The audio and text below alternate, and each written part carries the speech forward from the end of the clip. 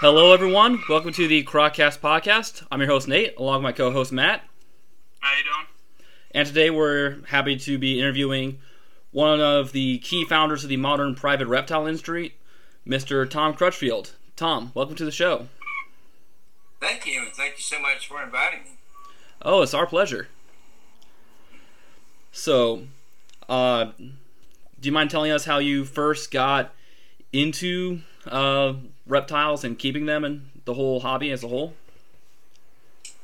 That's a really good question because I can't remember a time when I actually didn't really love reptiles and have an interest in them. I remember my earliest recollection of reptiles, other than seeing them in books and seeing wild turtles sometimes, was turning over a rock in my yard and finding a ringneck snake.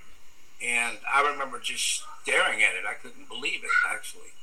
And I started keeping them in jars, which my parents didn't want me to do. And I thought they might eat cheese. And so from very meager beginnings, and then it just sort of progressed, and I never grew out of it, I guess. I've always loved reptiles. Cool. Oh, so what? Kind of give us kind of just give the listeners maybe a brief breakdown of just everything you've done and what you're currently doing. Oh God, we don't have that time. But I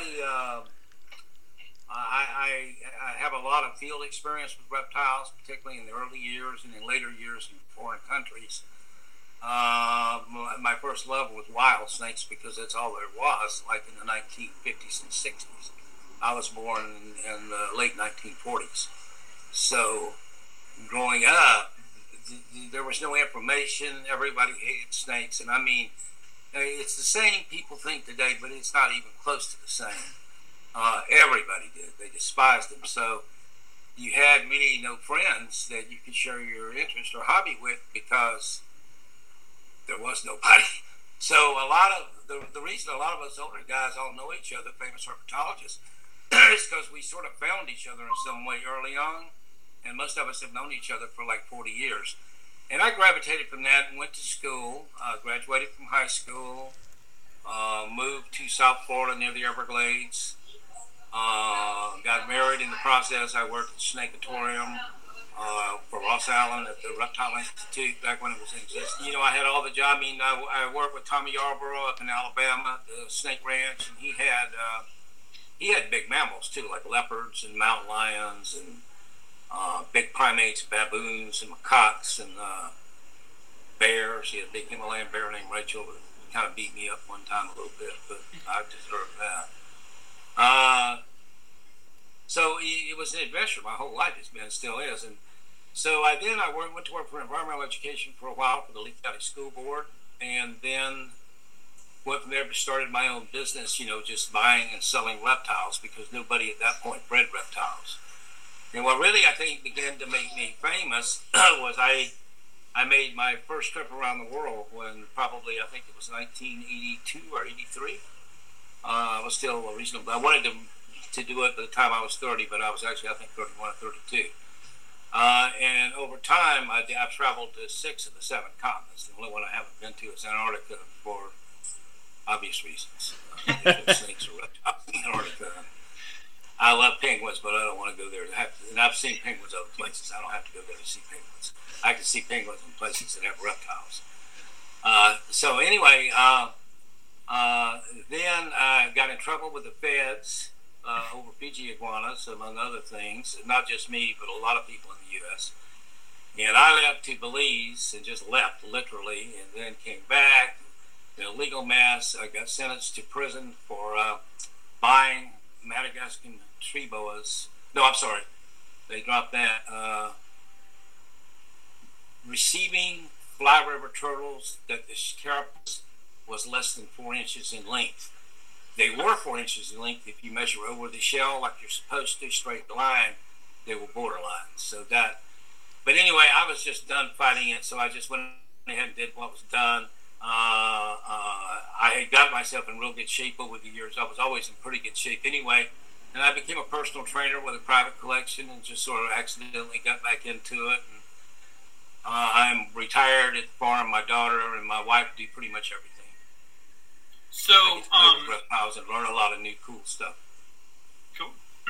So, you mainly got into it because basically no one else was doing it, like breeding and selling? No, I got into it because I love doing it. Okay, gotcha. Make no mistake. Mm-hmm. I mean, I've loved reptiles since can remember. I said that already at the beginning. Literally, I remember at 5 years old having my first snake. My entire life has been spent with reptiles. What I had got to watch a crocodile farm even. That's really cool. What specifically got you into like actually like breeding and selling them, as opposed to just like just keeping them yourself? Well, looking for a way to make a career with reptiles, and back in the time, I'm starting those reptile businesses about in the 1970s. And if you were a wildlife biologist in the 1970s, nobody gave a flying crap. I mean, you would be lucky to make, you didn't make much money, and there was not a lot of opportunities.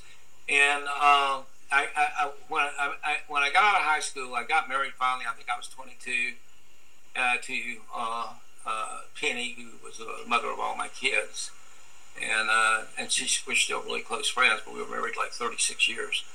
But anyway, I decided to go back to college. I had a pretty good job at Sears Roebuck and Company, and I was breeding reptiles on the side at that point, but common stuff like Burmese pythons and Indian pythons. I was breeding Indian pythons, and I know that they're rare today, but at that time, Indian pythons were more common than Burmese pythons in herpetoculture, just the small amount of herpetoculture that existed. Because remember, at this point, it's just starting to get interesting. And really what set the whole thing off was, prior to me taking my first trip around the world, I bought 3 imported albino Burmese pythons that Alfred Ojeda imported. And they were $7,000 each, and I had enough extra cash to float half of it, and I took a second mortgage on the house for the balance, and it was I have no regrets. I made a deal with Bob Clark when he found out that I had gotten them, and of course I went to see Dang too. That's who they came from, the famous Mr. Dang. I think I sent you guys pics of me pushing him in a wheelchair last time I was in Thailand. He was responsible for all of the albino cobras in the U.S. The first albino water monitors I got from Dang. I could just go on and on and on. But they were short-lived because Thailand stopped the import or export of reptiles about 1985. And he was a bird dealer also, and he did a lot of bird stuff. And later on, I think he was an arms dealer too, but I can't. I'm not 100% sure. That's out of my realm of understanding, sort of. But anyway, that was what changed herpetoculture and probably made like a huge amount of recognition for me, was procuring the albino pythons. And I was already known for procuring those animals that were hard to find because I was going to actually collecting them. And back in the 70s and even the early 80s, CITES, while it existed, it really wasn't enforced and nobody really cared. It really wasn't until Atlanta Wildlife Exchange hit the U.S. in 1981 or 82 that all changed. But before that, you could just go and get whatever you wanted, and even if you declared it, nobody cared. You know what I mean? They just didn't care. Yeah. Well, and that's where all the rhino iguanas came from. I mean, you could go to Haiti and just, if you knew where the rhinos were, go and pay the people to catch them for you and spend a nice, long weekend in Port-au-Prince and send the guys out to the Yatimaniti and have them, collect a dozen rhinos for you and bring them back and have somebody build a box and ship them back with your luggage, and nobody cared. What do you think? We could have done the same with the Bahamian iguanas too. Have you noticed how there's none of those in the pet trade much? I've never seen them before in the pet trade. Because we knew there was about 5 or 6 of us that was collecting the iguana, the Cyclura mostly, and we knew the rhinos were really common. The only other Cyclura I ever brought into the U.S. other than Cornuta that I went and caught was Cyclura carinata from Turks and Caicos, but that actually is the most common one of all. There was I saw an Ambergris keep probably 2,000 of them at one time on this big field, and just iguana heads everywhere out of burrows and stuff. I couldn't even believe what I was seeing. And but none of us of the old guys, that was I don't want to call names, but I can think 4 or 5 people right off the top of my head. Even Louis Porras used to travel the Caribbean and collect West Indian boas and all that kind of stuff, like me and everybody else. But we never took the Bahamian iguanas because they occurred on these little keys, and we weren't sure what impact we would make, because it really was never about money. What I wanted to do was to go someplace, get something really cool, bring them back, and sell part of them, pay for my trip, and be able to afford to keep some of the stuff I caught. And I think that was a lot of us at the beginning. Yeah. What do you think changed in the reptile industry from what it was like then with, how you were describing it to now, and do you think it's more beneficial to like what it is now? Well, basically, it's a double-edged sword. Here's how I see it. Back then, the average person who was interested in reptiles compared to the average person interested in reptiles today, the amount that they know about reptiles 30 or 40 years ago would be probably 10 to 20 times as much as anyone today, on average, only because, remember, the public perception of reptiles, there was no information you could get or anything like that. So if you messed around with reptiles for a long time, you had to love them in some way. You know what I mean? I mean, there wasn't even a big market in captive reptiles. I mean, people didn't want to buy cobras and shit back then. They wanted to avoid that stuff, I mean, there wasn't even private collectors back then like now. It wasn't the same. But the average person who was really into it, like myself and a few others, a lot of them are pretty famous herpetologists today in their own right, and we had a passion more for the animals than it wasn't for the money. I know for myself, I can say it was passion for the animals and just a passion for high adventure and see stuff and experience stuff I had never seen before. I felt like Marco Polo. First voodoo ceremony in Haiti I saw, I went, damn, I might get a regular horror movie here or some shit. It's like, it was just cool, what? Yeah. You're seeing stuff you've read about in books, and here you go, in real life. And you were able to use the selling of your reptiles to kind of be able to fund. Oh God, yeah, and this sort of progressed too. We imported, because I traveled a lot, especially in the early years, and then some in the later years. I've traveled a lot too, but mostly in the Amazon in the last 10 years. You make contacts with people that are like you that buy and sell reptiles, and the most contacts I made were people like in Hong Kong and Thailand and that, but most of their market was internally and to the Chinese for food. They were wet markets. And so you could go into a wet market, and back in that time, do you know how much a big-headed turtle cost in Hong Kong? How much? $8 US. 8, not 80. 8. Wow. $8. That's all. You could get thousands of them. And now, just simply because they lay one big egg and because they've been over-collecting and because of habitat destruction and other stuff, they've become a reasonably rare turtle in many cases. And a baby one here would probably run $3,000, $4,000. And that's in the last 35 years. Think about that. The Cicalia quadriocellata, the paradise four-eyed turtle. Yeah. I used to sell them for $25 after paying the freight on them and pay for the turtle, and still double my money. The flowerback box turtles, Pure Galbella I used to sell them for $18. It's crazy. In 10 lots, you could get hundreds of them. It's crazy. So what's happened is there's just too many of us. The resources of planet Earth are finite, and the consumption by mankind is infinite. And certainly that is not a sustainable course for mankind at this point, or what I call us talking apes, because that's what we really are. Yeah. So, would you look at your work as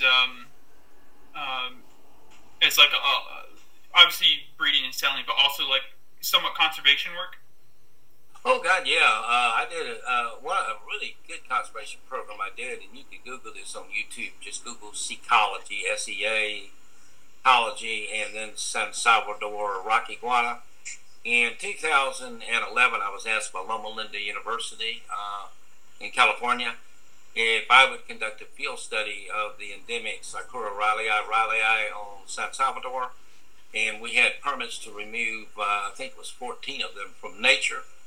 And so, and for me to then design and build a grow-out center on Gerace Research Center on in situ, on San Salvador. and I was allowed, I had the finances to bring somebody with me to help me in the field work and stuff too, because we're in pretty remote places. So for about 2 years, I flew to San Salvador about once a month and stayed a week at Gerace Research Center. And what we did mostly is we took populations of all of the iguanas, roughly about 500 of them total, on about 6 or 8 Ks offshore. On the mainland, there are none except in the mangrove lake in the middle of a couple of little cays there, but nothing to speak of. And a couple of the cays offshore, even like low key, I didn't see anything with big iguanas, and then we didn't see any recruitment, any multiple age classes, of lizards. They were all just big adults. Joe Wasilewski helped me a lot with the program on San Salvador. We built the center for breeding them. And I observed them on green. I decided to take animals on Green Key because they were already socialized towards people, so they would make the best captives to remove. And I wanted to remove animals that were already compatible with each other. So I went out on Green Key and I sat for 3 to 4 hours on 3 different occasions and just watched the lizards all around me. You gotta remember, this is a little tiny key, and there's about 125 lizards on this key. And most of the lizards in this one area it's the same lizards all the time, because the territory of each lizard, because the key is so small, I deducted to be about 12 to 15 square feet. Think about that. Now, females' territory is smaller, and they'll share territories with males. So I was trying to get some that were already sort of compatible. So anyway, I removed at first 2.4 from there and put them on in the facility that we had built and planted. Now, I knew that I couldn't teach them coming down there so quick how to hatch any lizards out. So I made the nesting area from a big pile of sand. It was about 100 feet long. This is not a little cage. It's made to house a small group together. And I made a big V-shaped mound of dirt, thinking that when it all settles and packs and the plants grow in, that the lizards that are gravid could pick out the elevation that had the right humidity for the eggs to hatch actually inside of the enclosure, which the babies could not escape out of with that to work. Make long story short, I went out and I picked them out, I put them in, and I got a call. I went back 3 weeks, and I got an emergency call that I needed to come back down because one of the big male iguanas was down too much, and he was afraid he was going to die. So I flew down there to Nassau, and the only way to get there is you got to fly to Nassau, and then get a shuttle plane from Nassau into San Salvador. One flight a day, in or out. That's it. Just it.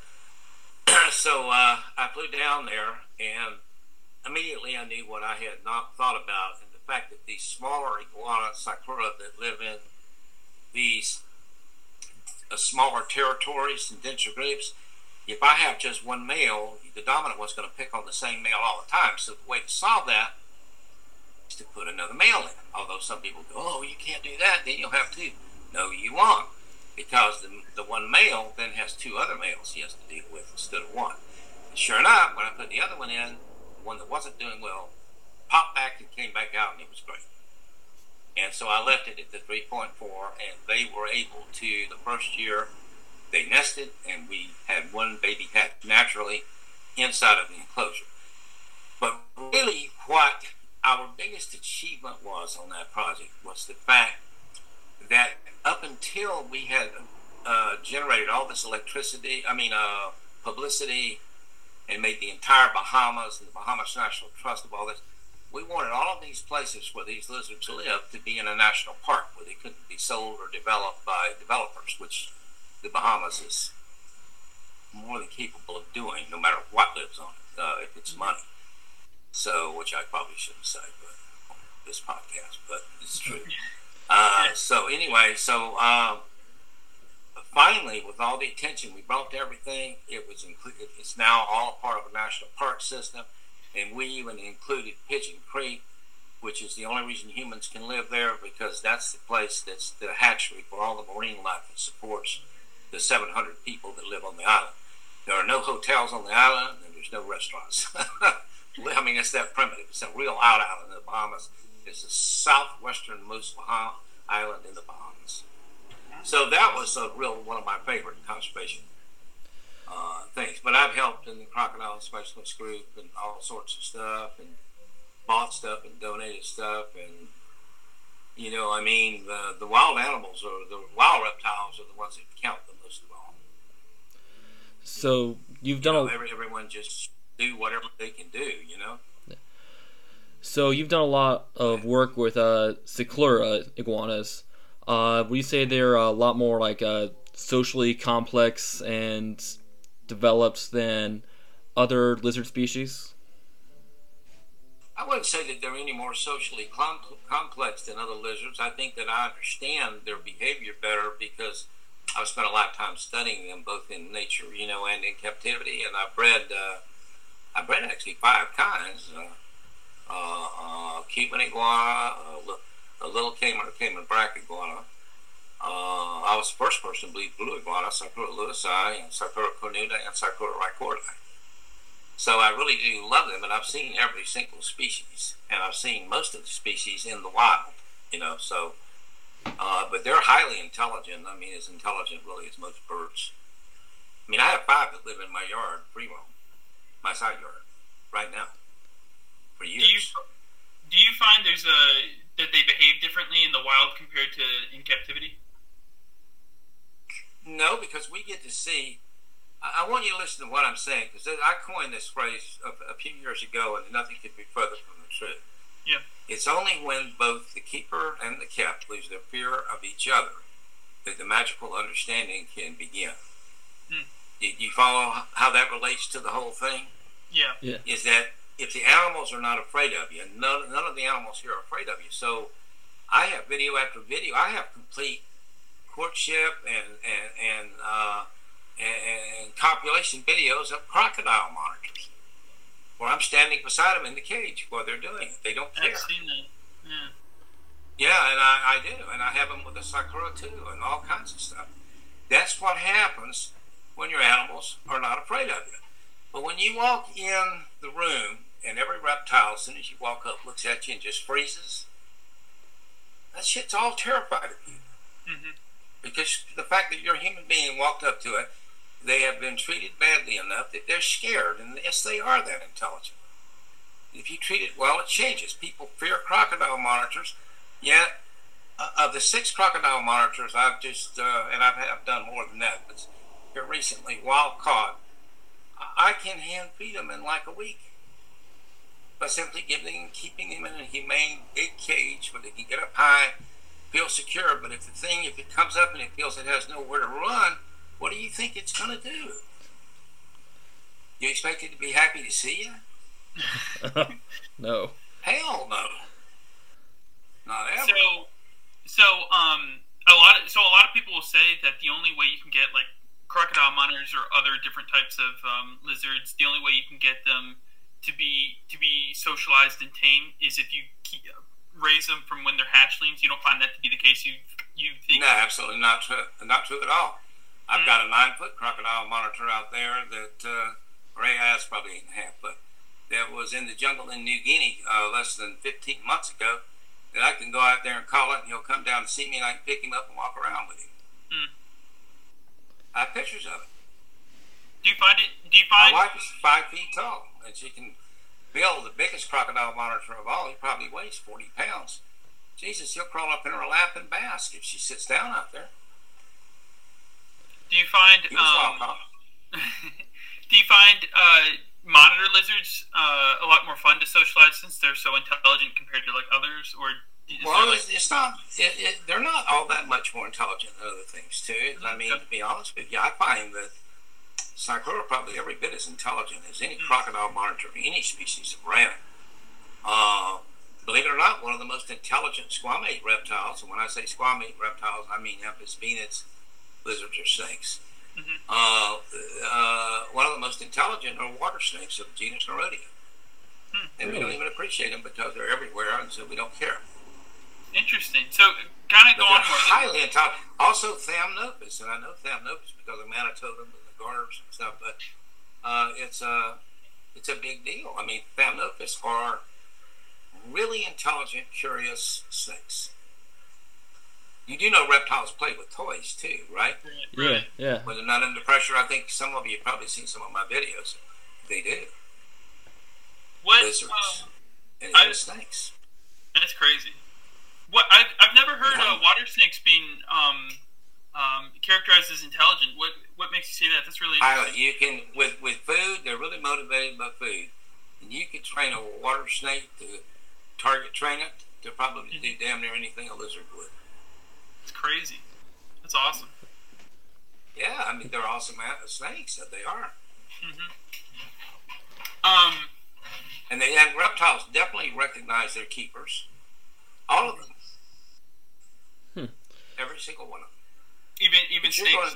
There's a lot of new stuff out on reptiles intelligence that you guys may not or may not even be aware of. You're aware of the new book called The Secret Life of Reptiles. I haven't heard that. Dr. Burkhardt and a Russian guy and a bunch of other Mr. Doolin. It's really interesting, and it talks about some of the stuff that I've talked to you about on here about reptile intelligence. And toy play, you'll find in the book, is very well documented in reptiles. And tortoises, they'll push balls, chase balls all around. Our rhino iguanas love to play with like cat toys. Really? They know it's not food. They can. I mean, the Jacobson's organ is so powerful, and our white-throat monitors like to play with those cat toys with the ball and the plastic going round and round. I have video after video of it. And he can take one whip of his tongue within just a few feet of you, and you can tell what aftershave you wore yesterday. So he knows good and well that plastic thing is not food. But what toy play does is mimic real life activities. That's what it is with us and them. But I think that we're such arrogant beings that we think somehow that all of the other animals are somehow so much less intelligent than we are as to not even have feelings or emotions. You know, that's what I've heard people say about reptiles, and nothing could be further from the truth. For sure. Yeah. Something I've noticed, the animal behavior, a lot of animal behaviorists especially really hold to that, you know, animals aren't conscious and they don't feel anything and stuff like that, as opposed to like other groups of scientists. And it's pretty crazy because I'm more into like the animal behavior side, so I was like trained up in that mindset, but I've been doing a lot of reading into it, and I find it doesn't really hold water. It's all changing rapidly now, and I think part of that hanging on to that old thought process is so that your peers won't think that you're some kind of an idiot. And so they won't accuse you of anthropomorphic imagination. Yeah. Look. When we went out to Arizona here a couple of years ago, and it's done it a couple of times. Hemingway, which is a big rock iguana in the back, he's about 35 years old. We had been in Arizona for about it was a book signing. I wrote a book too, a co-authored a book on a reference book on giant snakes. I was at a book signing event in Tucson. And when we came back, we hadn't seen him in a week, and when we walked out there, he took one look at us and came running across the yard, open mouth head bobs, those happy Sakura head bobs, and stop and look at us and do it again. He came, and then he rubs on our legs like a cat, his entire body. And then his hind legs, how they mark their territory is with the I'm trying to think what they call it, the femoral pores. And they give out waxy-like secretions. And the minute that I haven't seen him in a long time, the first thing he'll do, and a lot of times if I'm just standing beside him and he's walking by, he'll come over and drag his hind legs across my feet, marking me. Of course he knows and likes us. I mean, he gets fed. He's been out there for 5 years now. I mean, he loves us. And he lived here 10 years before then. So, I mean, they bond with people. And I will debate any of this with anybody. because I have video after video after video to prove it. Yeah, I remember reading. Ties back to the toy play behavior. I remember reading that back in like the 50s and 60s when this whole theory that reptiles had like no toy behavior at all was being developed. That they're really using toys that are more suited to use by mammals and reptiles, and they just kind of bias the whole thing towards that. Would you say that probably has a large part to do with the now being debunked view of reptile intelligence? It does to a degree, I think. Can you repeat the question, because that was confusing a little bit with the thought, what you said just then. My apologies. Sorry, it's my fault. I just remember reading that when the first sort of studies to see if reptiles did have toy behavior, they were using toys and objects that are more suited to being used and played with by mammals instead of reptiles. So I was wondering if you think that bias had a large part to do with the whole old view that reptiles are unfeeling and unintelligent. Without question it does, but it goes far beyond that. It goes back to the thing I said before. Do you think that the reptile is going to let you measure anything about it if it's afraid of you in any way? No. What do you think you'd do if I put a big rhinoceros iguana out in a maze that was wild? It would go nuts because it doesn't know where it is, what's going on, it wants to get the hell out of there. So you can't even get one to even perform any sort of an intelligence test unless, number one, it's totally socialized with people and relaxed around people. Second of all, it sees the world different than we do. We see the world primarily through our eyes and our hearing. Squamate reptiles, for instance, see the world almost exclusively through their Jacobson's organ. That's the most powerful single sense organ they have. And they smell, taste with it, and they look at you with their tongue. That's what they do. When they're flicking you and flicking the air, they're trying to decide what's going on around them, what's happening in their environment. And unless you build a test that somehow allows them to utilize these mechanisms that they have, you can, for instance, put a test that was strictly sight test on a squamate reptile that's a tongue flicker. That would be incredibly dumb. And then you have the problem, what's the optimum temperature? It'd have to be at the absolute optimum temperature it wants to be to perform at its very best, because it's chiliothermic or ectothermic animal. You understand why? If you go out and handle a cold reptile, even that's tame, there's about a 50-50 chance it'll try to bite you. Because it's so cool, it doesn't understand exactly what's going on around it. You understand? Yeah. Right. So, what you said is true, but it's a little tiny part of a much bigger picture. Point being. Are you aware of anyone that's trying to create more reptile-centered intelligent tests for reptiles? Maybe for one, Dr. Burkhardt is one of the authors to the book, The Secret Life of Reptiles.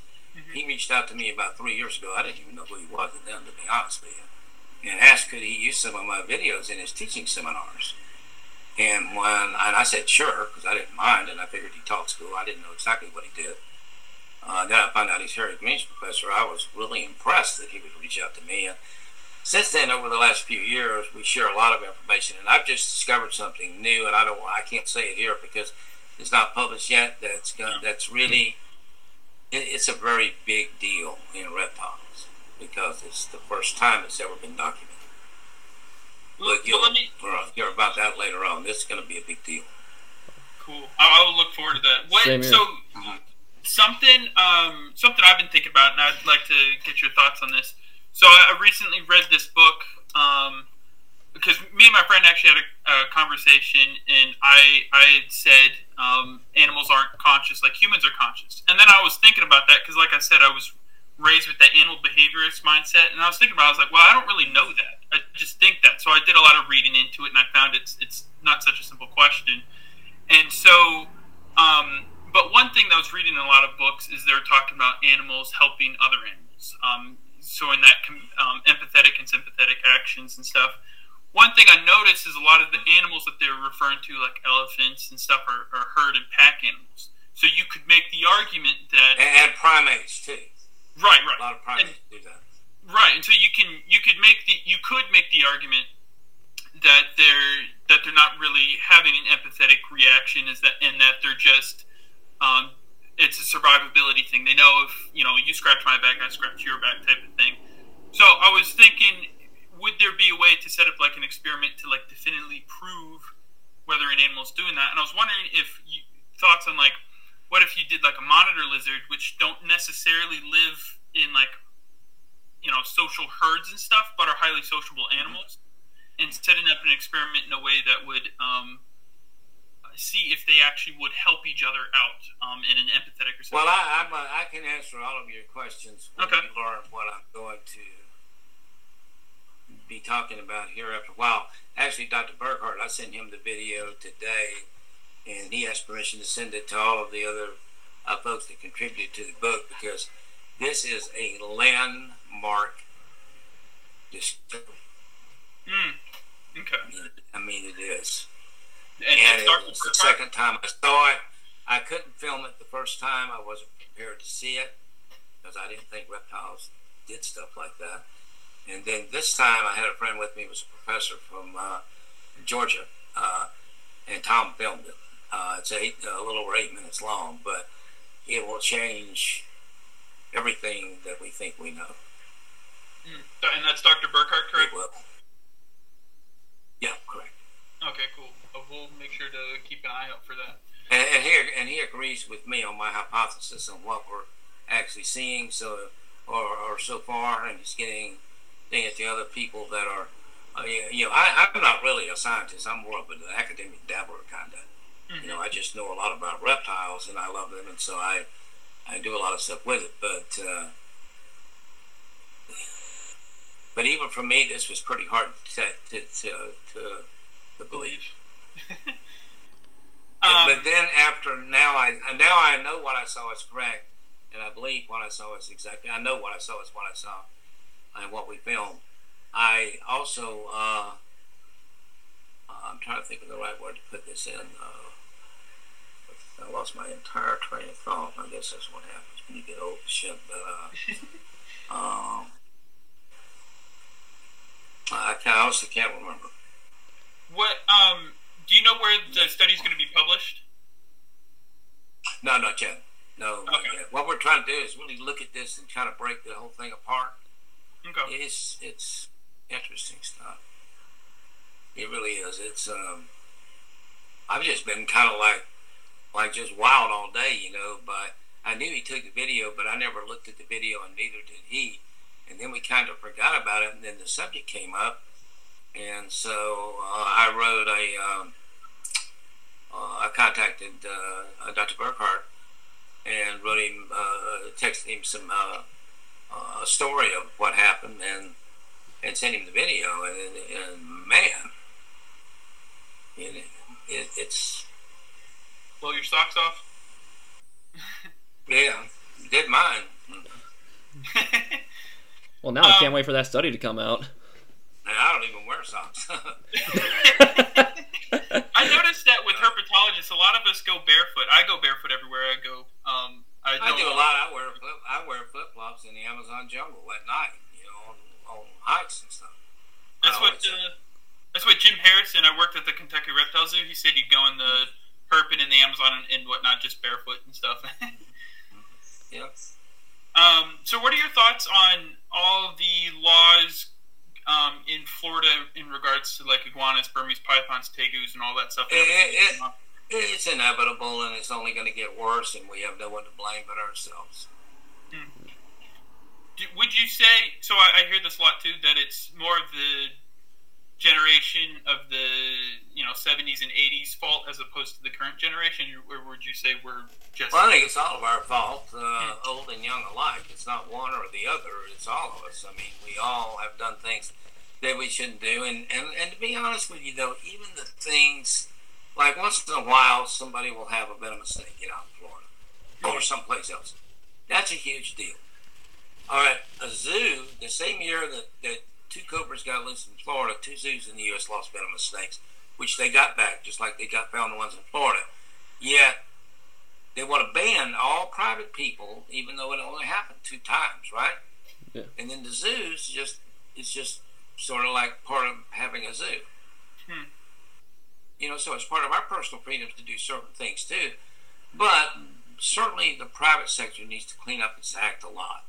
Number one, you need to stop keeping giant snakes in vision cages and pull-out racks. Period. Unless they're juveniles, small ones, real small. And keep anacondas or any kind of eunectes of any kind, you need to provide an adequate water source that the entire animal can get in. And a lot of it needs to be looked at like that. And a lot of the big breeding centers anymore are more like, they remind me of like reptile puppy mills almost. And that hurts the hobby a lot too. That's a huge problem. It's a big problem. But make no mistake, the biggest problem of all is when you let a potentially dangerous animal escape your facility in some way. There's nothing, I don't think, any worse than that. Something that and it's just going to happen more. I mean, I think it'll become more restrictive. Yeah. Well, and something that I like about like your videos is compared to like a lot of people nowadays like to put videos of snakes and lizards biting them and striking and all this stuff. And I like how a lot of what you're showing is, them being social and how, great they can be, honestly. Well, they don't bite and try to do that all the time. The only time they do that is when they're scared shitless. I mean, a venomous snake is not going to run out of the bushes and bite you. It's scared of you. That's the reason it bites you in the first place. And when I used to give reptile shows when I was young, I was an alligator wrestler and rattlesnake, milker, and cobra shows and all of that. And if you went to one of my... Now, I gave stellar information that was known at the time on alligators and rattlesnakes. But by God, if you were afraid of eastern diamondback rattlesnakes or alligators before my show, even though I gave you great information how they really are not even a threat to us at all and all that sort of stuff, I would try to make them kill me because you got bigger tips and the management wanted and everything. And when I get through with the show, I am sure the people that came to the show were more afraid of them after my show than before it. Regardless of what I said, because of what I made those poor animals do. And I feel bad about that then, and I feel bad about that now, and we don't do that stuff here ever. Because that's not how they actually are. They're only like that when they're under high duress and stress and fear. I don't want to keep prisoners. I want to keep friends. I don't want, you know what I mean? I just don't. Something I've heard too, well, actually, I heard people talking about this because they're debating it. Because they were talking about the people that show, like, reptiles acting crazy, and then compared to the people that just show them socialized. And they were saying, on the one hand, when you show the reptiles getting crazy, you get a lot more people watching it and paying attention. But it puts a negative spin on it. And so they were saying maybe there's a balance between, showing that to get the viewers and then putting the right information. Would you say there's a balance, or? I don't think that there's any sort of a balance that would please everybody. I think you need to find a balance that would please yourself. Okay.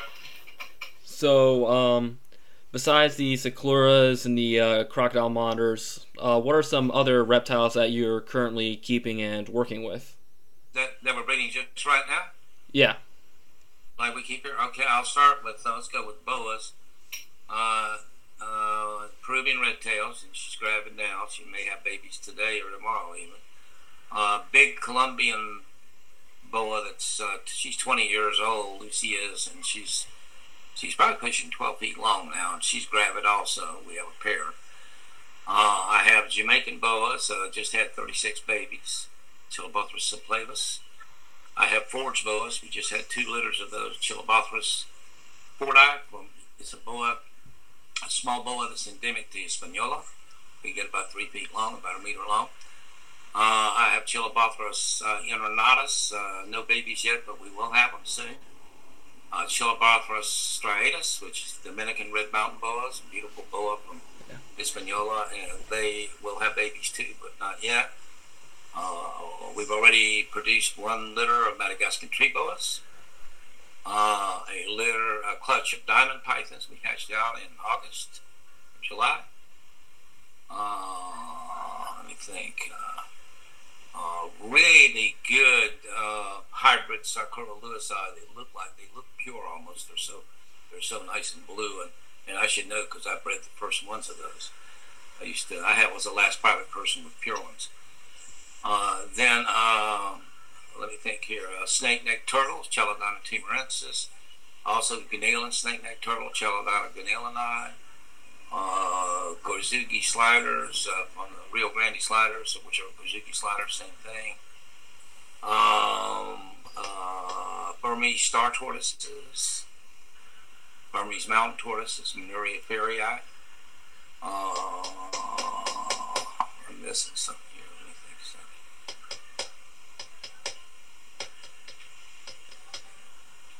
I noticed you post a lot. Cuban boa. Already had babies from her. 9 gigantic big babies. Yeah, those are big snakes. Babies as big as a baby anaconda. Let me think what else here. Oh, blue tree monitors, Varanus macraei. Nice. Crocodile monitors. We got more. We'll hatch more croc monitors in February too. The eggs have been incubating a few months now, and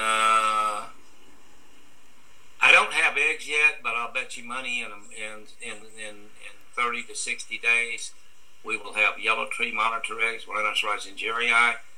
We will have Varanus prasinus eggs, the green tree monitor. We will have more blue tree monitor eggs from the same parents, and we will have black tree monitor eggs, Varanus beckeri.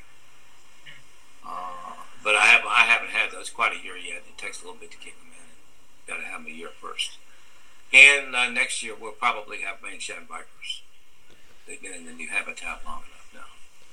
Yeah. And let me think let me think a minute here, because there's all kinds of stuff here. Oh, redfoot tortoises. We hatched out 30 redfoot tortoises. We hatched out a gopher tortoise, and just there's 3 or 4 of them in the backyard that the Florida Wildlife Commission dropped off here. Well, one of them's been here for 15 years, with people selling them off Craigslist and stuff. And apparently they bred, and we found the eggs, thought it was redfoot egg, and hatched some gopher tortoise. The native tortoise to Florida. They're not ours. I mean, they belong to the state. Yeah. They live here right now. Anyway.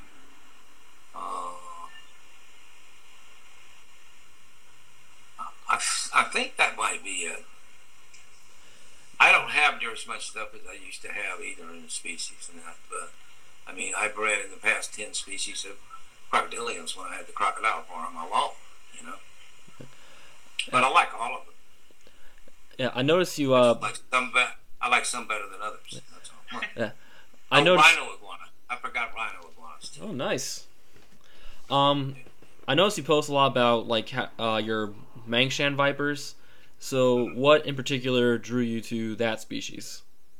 Well, when it was discovered, it wasn't even known science. I think till 2002 or 3.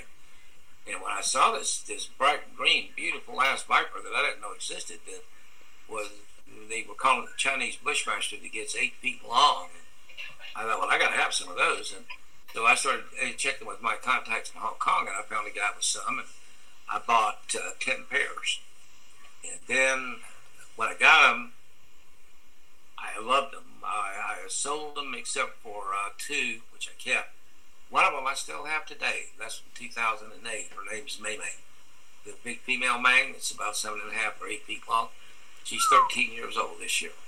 Still acts like a young snake too. But anyway, the next shipment I got from them, I bought 25 pairs of Mangshan vipers, and I kept another pair or so back. And then I got both kinds of Zemiops, both the black head and the orange head, Zemiops pi, and I forget what the other species is. But I had never had the black-headed ones before. And then they sent Protobothrops yangchengensis, which is a pit viper, The only ones I've ever seen, and I think the only ones that have ever come into the U.S. Then I had Protobophops cornuta, albino banded crates, just all, God, it was an amazing shipment of cool stuff. And I kept them and I worked towards breeding them, and then I had mishaps and lost 3. And so I had my 1 adult Maymay, which I still have, and at that point they're protected and there's no more coming in. And then I find a medium-sized pair for sale and a younger pair for sale. I bought those and then I had to raise those up for 4 or 5 years, and then I built the new big facility. But I bet money we have eggs next year. We got breeding this year with no eggs, but they'd only been in it this year 6 months when they were breeding. It takes about a year to kick in once you move them. So, yeah. Between snakes, lizards, crocodilians, turtles, what's your favorite? And then of that group, which is your favorite, if you can decide? I like them all, and crocodilians, I probably like alligators the best. And next, probably American crocodiles, and then Cuban crocodiles. I used to breed hundreds of Cuban crocodiles. Lizards, I like Sakura for sure. Snakes, Jamaican boas. Turtles and tortoises, probably radiated tortoises. I bred so many of those in years past. What else? What other kind of reptiles? Oh, I've never had a tuatara, so. Oh, yeah. That would be really cool. Yeah. Have you ever made a trip over to New Zealand to see them? No, I've been to Australia, but not New Zealand. Do you want to, or? I've seen tuataras. Well, right. I mean, I would like to go, but at this point, I'm probably not going to go. I got you. Yeah. It's a long way, and I'm not as interested in going there as I am looking at the stuff I'm doing here. That's fair. So you said most of the traveling that you do nowadays is to the Amazon? Well, up until COVID hit, I was a guide for Green Tracks. The other guides was Dante Finalio. You probably know who he is, the guy that wrote the book Life in the Dark, and he's like the U.S. sort of like David Attenborough, and Bill Lamar, who's a real famous herpetologist, book writer.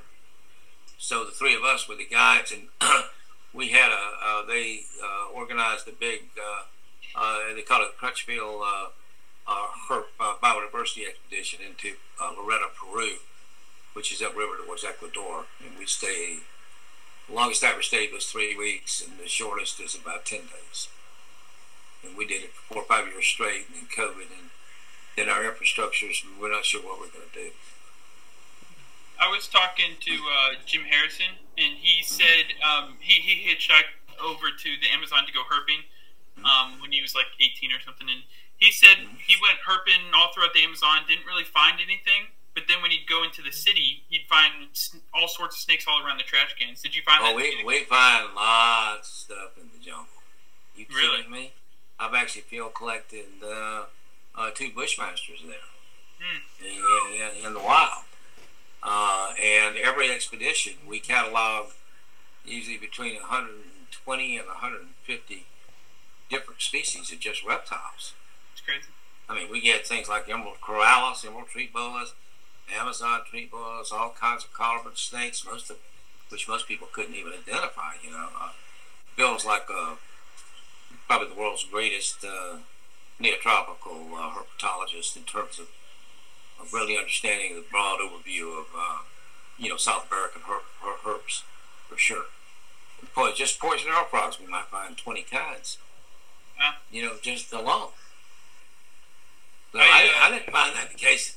I've caught a few things in Iquitos. The only thing that came to mind in Iquitos, and we found 2 of them, is getting ready to go on the boat to go upriver, because it's about a day and a half by fast boat upriver where we go. There's not even any electricity within a day of where we are. So we, as we're walking in the gutter on the road, we collected 2 Emphis bina fuliginosa, which is a squamate reptile. It's a worm lizard. If you Google it, it's really cool. It's a thing that gets about 15 or 18 inches long, about maybe almost as big around as your thumb, or a really fat one. I recently moved to Florida and I found a blind snake for the first time. The Typhlops are pretty common. Oh, okay, never mind. They're in the pot. Yeah, they're in the pots everywhere. If you look in the pots with plants, oh, really? like in the soil, yeah, you find a lot. Oh, that's cool. I thought it was really cool, but well, it is really cool. Yeah. You never found one before. Right? Yeah, it's pretty cool though. But yeah. I was talking to a Brazilian though that I met at the Kentucky Reptile Zoo. I was giving him a tour, and he said it was actually really funny because he says he goes in the Amazon forest all the time barefoot, not a problem. But he said he's telling me, he's like, yeah, but I moved to the U.S. and I'm terrified of going into the woods and stuff. You know, I always wear chaps and stuff because I'm afraid I'm going to see a snake and stuff. He said in his all of his years being in the Amazon, he never saw a snake, which flew. You know, every single expedition that I have ever made to Peru, I've been on 5 of them. There has never been one that we haven't seen 3 or more fur-lance, Bothrops atrox, big lance heads. The last one we went on, we also found one of those Bothriechis, it's a turquoise blue one almost. Asparaginus is a subspecies from Suriname, but this is not what this is. It's an arboreal one too. It's anyway, we find venomous snakes. We find coral snakes, both the Diostinana. We find the aquatic coral snakes. We find 2 or 3 of those every single trip. I mean, they're common. And just the little creeks and ditches and everything have them in it. I mean, we caught anacondas, boa constrictors, Peruvian redtails. We catch like anywhere up to one trip. I think we caught 6 or 8 of them. So we find plenty of snakes in the jungle, but we go out at night with lights actually looking for them. Yeah, see. You know what I mean? So that's different. If Right. you go out in the daytime in the jungle, you might not see many snakes. You go out at nighttime in the jungle, you're probably going to see snakes. Interesting. Yeah. Yeah, that's For funny. sure. That's something I've noticed because I really only been herping in the southeast until recently. I went out west, and Right. I got used to because I've been doing it my whole life. I got used to knowing what times they're most active and stuff, and doing that. And then when I went out west, like the first day, I went looking during the time that I'm normally successful back in the southeast, and I couldn't find anything. I was out there for about 4 hours, couldn't figure out why I couldn't find anything. I was talking to a guy that's actually lives out there, and he's like, yeah, you got to go out at these times to find them and stuff. So it's pretty cool how each place is kind of has its own, you got to know the times and stuff. You do. But definitely at night in the Amazon, just from what I've seen, there's a lot to be found there. I mean, I know what that pit viper is. It's a Bothriopsis baliniatus, which is an arboreal pit viper. It's bigger than an eyelash viper in length, not quite as big around, and almost turquoise blue on top. We caught a beautiful one about 12 feet up in a tree the last trip we made. That's cool. So we find quite a lot of venomous. There's a lot of venomous snakes in the rainforest. Also, too, if you shine on the ground, if anytime anywhere in Loretta, part of Peru, where we are, do you know what a Brazilian wandering spider is? Those Yeah. lethal ones. Yeah. There are thousands of them there. That's crazy. If you stop, they'll even run over your foot. But the only way you're going to get bit by one is if you press down on it or catch it. You know what I mean? It's not going to run up and bite you or crawl on you and bite you. So Yeah. literally, they're everywhere. They're common, real common. What's your technique in catching venomous snakes that are 12 feet in the trees and stuff? Well, I mean, it depends on the kind of venomous snake, how big it was, and the species, and all kinds of stuff. If it's fur-lance, if you just bump a tree, it'd probably just jump right out, and you want to get way back so it doesn't accidentally hit anybody, and then you could go and catch it. If it's a pit viper, what we did is cut a long pole and take the pole without scaring the snake and hook it up underneath the coil, which doesn't disturb them. and just pick it up, draped off the limb, out of the way of the tree, and bring the pole down, and then look at it, while it's on the end of the pole, or take it back and, so you can pose it for photographs or whatever you want to do. So a lot of it depends. I once caught a Suriname coral snake. It's the first one I ever saw, and I was crossing a little bridge about 3 or 4 feet up, and I looked down, and I saw it in the water right there, like about a 3 foot, 4 foot one. And I just jumped in the water and grabbed it, and threw it out, and then I sunk up to my waist and muck and stuff too, and people helped pull me out, and then I caught it, put it in the bag, and we took it back and photographed it. So a lot of it depends on what kind of snake it is. Bushmasters, the 2 Bushmasters just walk up and have the bag laid down, propped up, or else on one of those, use bagging techniques with one of those on the hoop, and just pick it up and put it in the bag. Bushmasters don't normally even try to bite. Pearl ants, that's another matter, though. Mop-up snakes off the bone. But, yeah.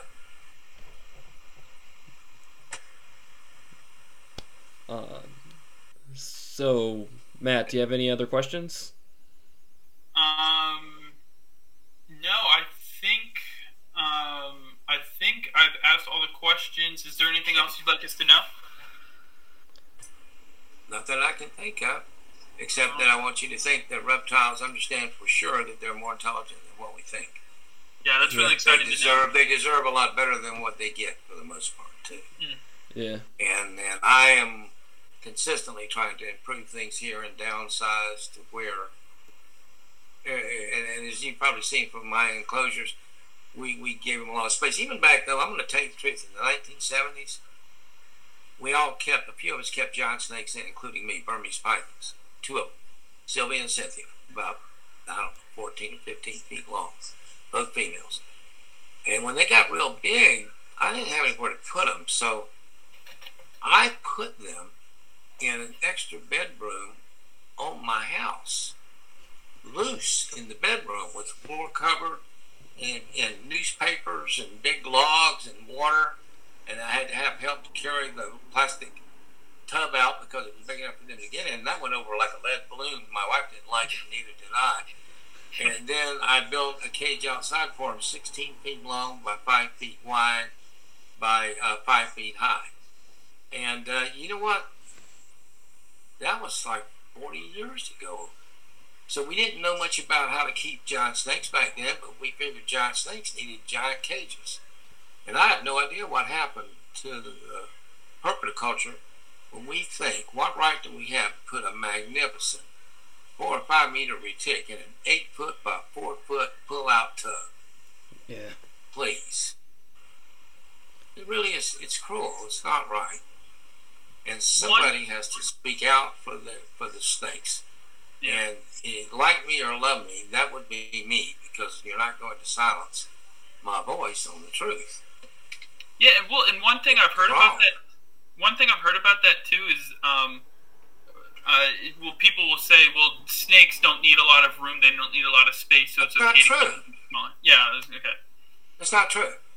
I have my cage for the red-tailed boas out there, the Peruvians, and for the other one's bigger, but for the Peruvians, is 12 feet by probably 9 feet by 6 feet tall with big trees in it. And the Peruvian's 9.5 feet long and sits at the top of the tree all the time in the sun. Are you kidding me? I once saw a 14-foot anaconda in a tree 50 feet off the ground over the river. Please. Well, and the difference... That's not true. Well, giant retics can climb a palm tree by just wrapping around it and going straight up. And the difference between you and just like a casual keeper is that, you can actually tell the difference between their temperaments and between keeping them in a smaller cage and a larger cage, where you can actually the better you treat them, the more better results you get. Keeping your reptiles in a really humane, better way benefits both the keeper and the kept. Yep. Benefits the keeper just as much as it does the animals. Yeah. I think unfortunately, I think there's a lot of one of the downsides to herpetology becoming bigger is I think there's a lot of people that don't know how to read snakes or lizards and their behaviors and what they're thinking. I saw a woman get bit by a retic that was in an aquarium, and I knew that retic was going to bite the first person that opened the top. The minute that they started messing with it, it started to exhibit feeding behavior. And I thought, she's not actually going to stick her arm in there, is she? This was about a 15-foot retic, and it bit the crap out of her, wrapped her arm up, and she's trying to get the coil off of her neck. And if she'd been by herself, a snake like that will kill her. When I used to have that 20-foot, I had a 6-meter long retic here, legitimately 6-meter long. A lot of people say they are, and they're not. And she was getting older too, like 18 years old. She's still alive, by the way, too, today, and even bigger. And that was the single most dangerous reptile we have here, even though I have king cobras here and stuff. So. Yeah, well, I remember one time or sometimes I have a Mojave ball python, and 99% of the time great to handle and stuff, but sometimes she doesn't want to be, and the wild animal. I mean, right? Yeah, and my friends will come over and they'll be like, "Oh, can I hold your snake?" And I'll be like, "Yeah," and I'll go and I'll look at it, and I can tell she's not going to want to be handled, and so I'll say no, she doesn't want to. Yeah. Like, how can you tell? And I'll be like, I don't know. It's hard to describe to people that don't know how to read like reptiles and stuff. Well, you understand their language because you work with it for so long. It's like me. I understand the behavior of all of these reptiles because I've actually had so many different kinds. Because I bought and sold all kinds of them. I had no intention of keeping myself to breed at all, but I learned a lot about them by just buying and selling them. You know what I mean? Yeah. Mm-hmm. I mean, until recently, I never tried to keep croc monitors very long. And hell, in 3 years of beginning to keep them, I'm already reproducing them. You know what I mean? I just never tried before. But I also researched animals in nature. That's what I do probably more than anything else. If I want to breed something like the Maine vipers, I pour over every scientific paper, every journal, everything that's been written about Maine vipers, and try to somehow work it in to the program we have here, because I'm going to breed those damn things. That's the hardest thing I've ever tried to breed, and I still have not been successful. Yeah. But next year. The one thing I noticed is I like to read, and I've read a ton of books about reptiles and stuff. And my mom never wanted me to have reptiles growing up, so I'd always catch wild ones. Yeah. Keep them for like few weeks maybe or so, just to walk them, observe them, then let them go. And she was somewhat okay with that. But I found that I learned a lot more and a lot more accurate information just by watching them behave and stuff than I would in like books and stuff. And that is what I do a lot of. I watch here all the time because I'm retired basically, and literally I look at reptiles, observe them all day long. And because mine are not afraid of you, remember, they will let me see stuff that you could never. Like I've got all of the sexual reproductive behavior of crocodile monitors all filmed and cataloged. The females do this weird circling thing. I published some of them or posted them. It's amazing stuff. We found out crocodile monitors like fruit. So everybody's always, they love fruit, yeah. So everybody always wondered what a crocodile monitor would have teeth like that. And also I discovered that if you threw one out of a tree, they glide like Draco. They'll flatten out. Big croc monitor will flatten out probably almost 30 inches wide and catch the wind and glide. Tree monitors, all the tree monitors do it better. Almost as good as the Draco, just to let you know. I never heard of that. That's crazy. That's amazing. No, nobody knows it yet. That's probably another I probably shouldn't have said anything, but that's not the other thing I'm talking about. But that's common knowledge. What I said among a lot of us anyway. But in any event, if you look at their teeth, why would an animal glide in a tree and have teeth like that? It lives in New Guinea, and the only arboreal mammals there. Remember, you're on the other side of Wallace's line, so all you have is Australian stuff, and the only thing you have that live in trees are tree kangaroos and cuscus, and neither one of them are that common. And how the hell is he going to catch a bird? You know what I think they are? Fruit bat specialists. But they could jump out of a tree, the bat took off, they hit the bat with those teeth, the bat's going down, they can glide down, and then just remember they can glide. So it's not like it's going to fall out of the tree. When it does that, it's going to glide down, and then it can go. And I think that's what they do, and they love figs too. So, and when you find these big fruit bat concentrations in Southeast Asia, it's always on fig trees that have fruit, and there might be 500 there. So that just stands to reason to me. I bet you did. That's right. That kind of makes sense compared to like Well, animals. it's a guess, but Yeah, yeah. Well, animals that are known for snagging birds out of trees, or like in midair and stuff, like while they're flying. they have bigger teeth like Corrales and those. Right, yeah. So that sounds right to me, at least. All right, well, I'm probably going to have to take off here in a second, but Yeah. No. is that good? Yeah, thank you. This was amazing.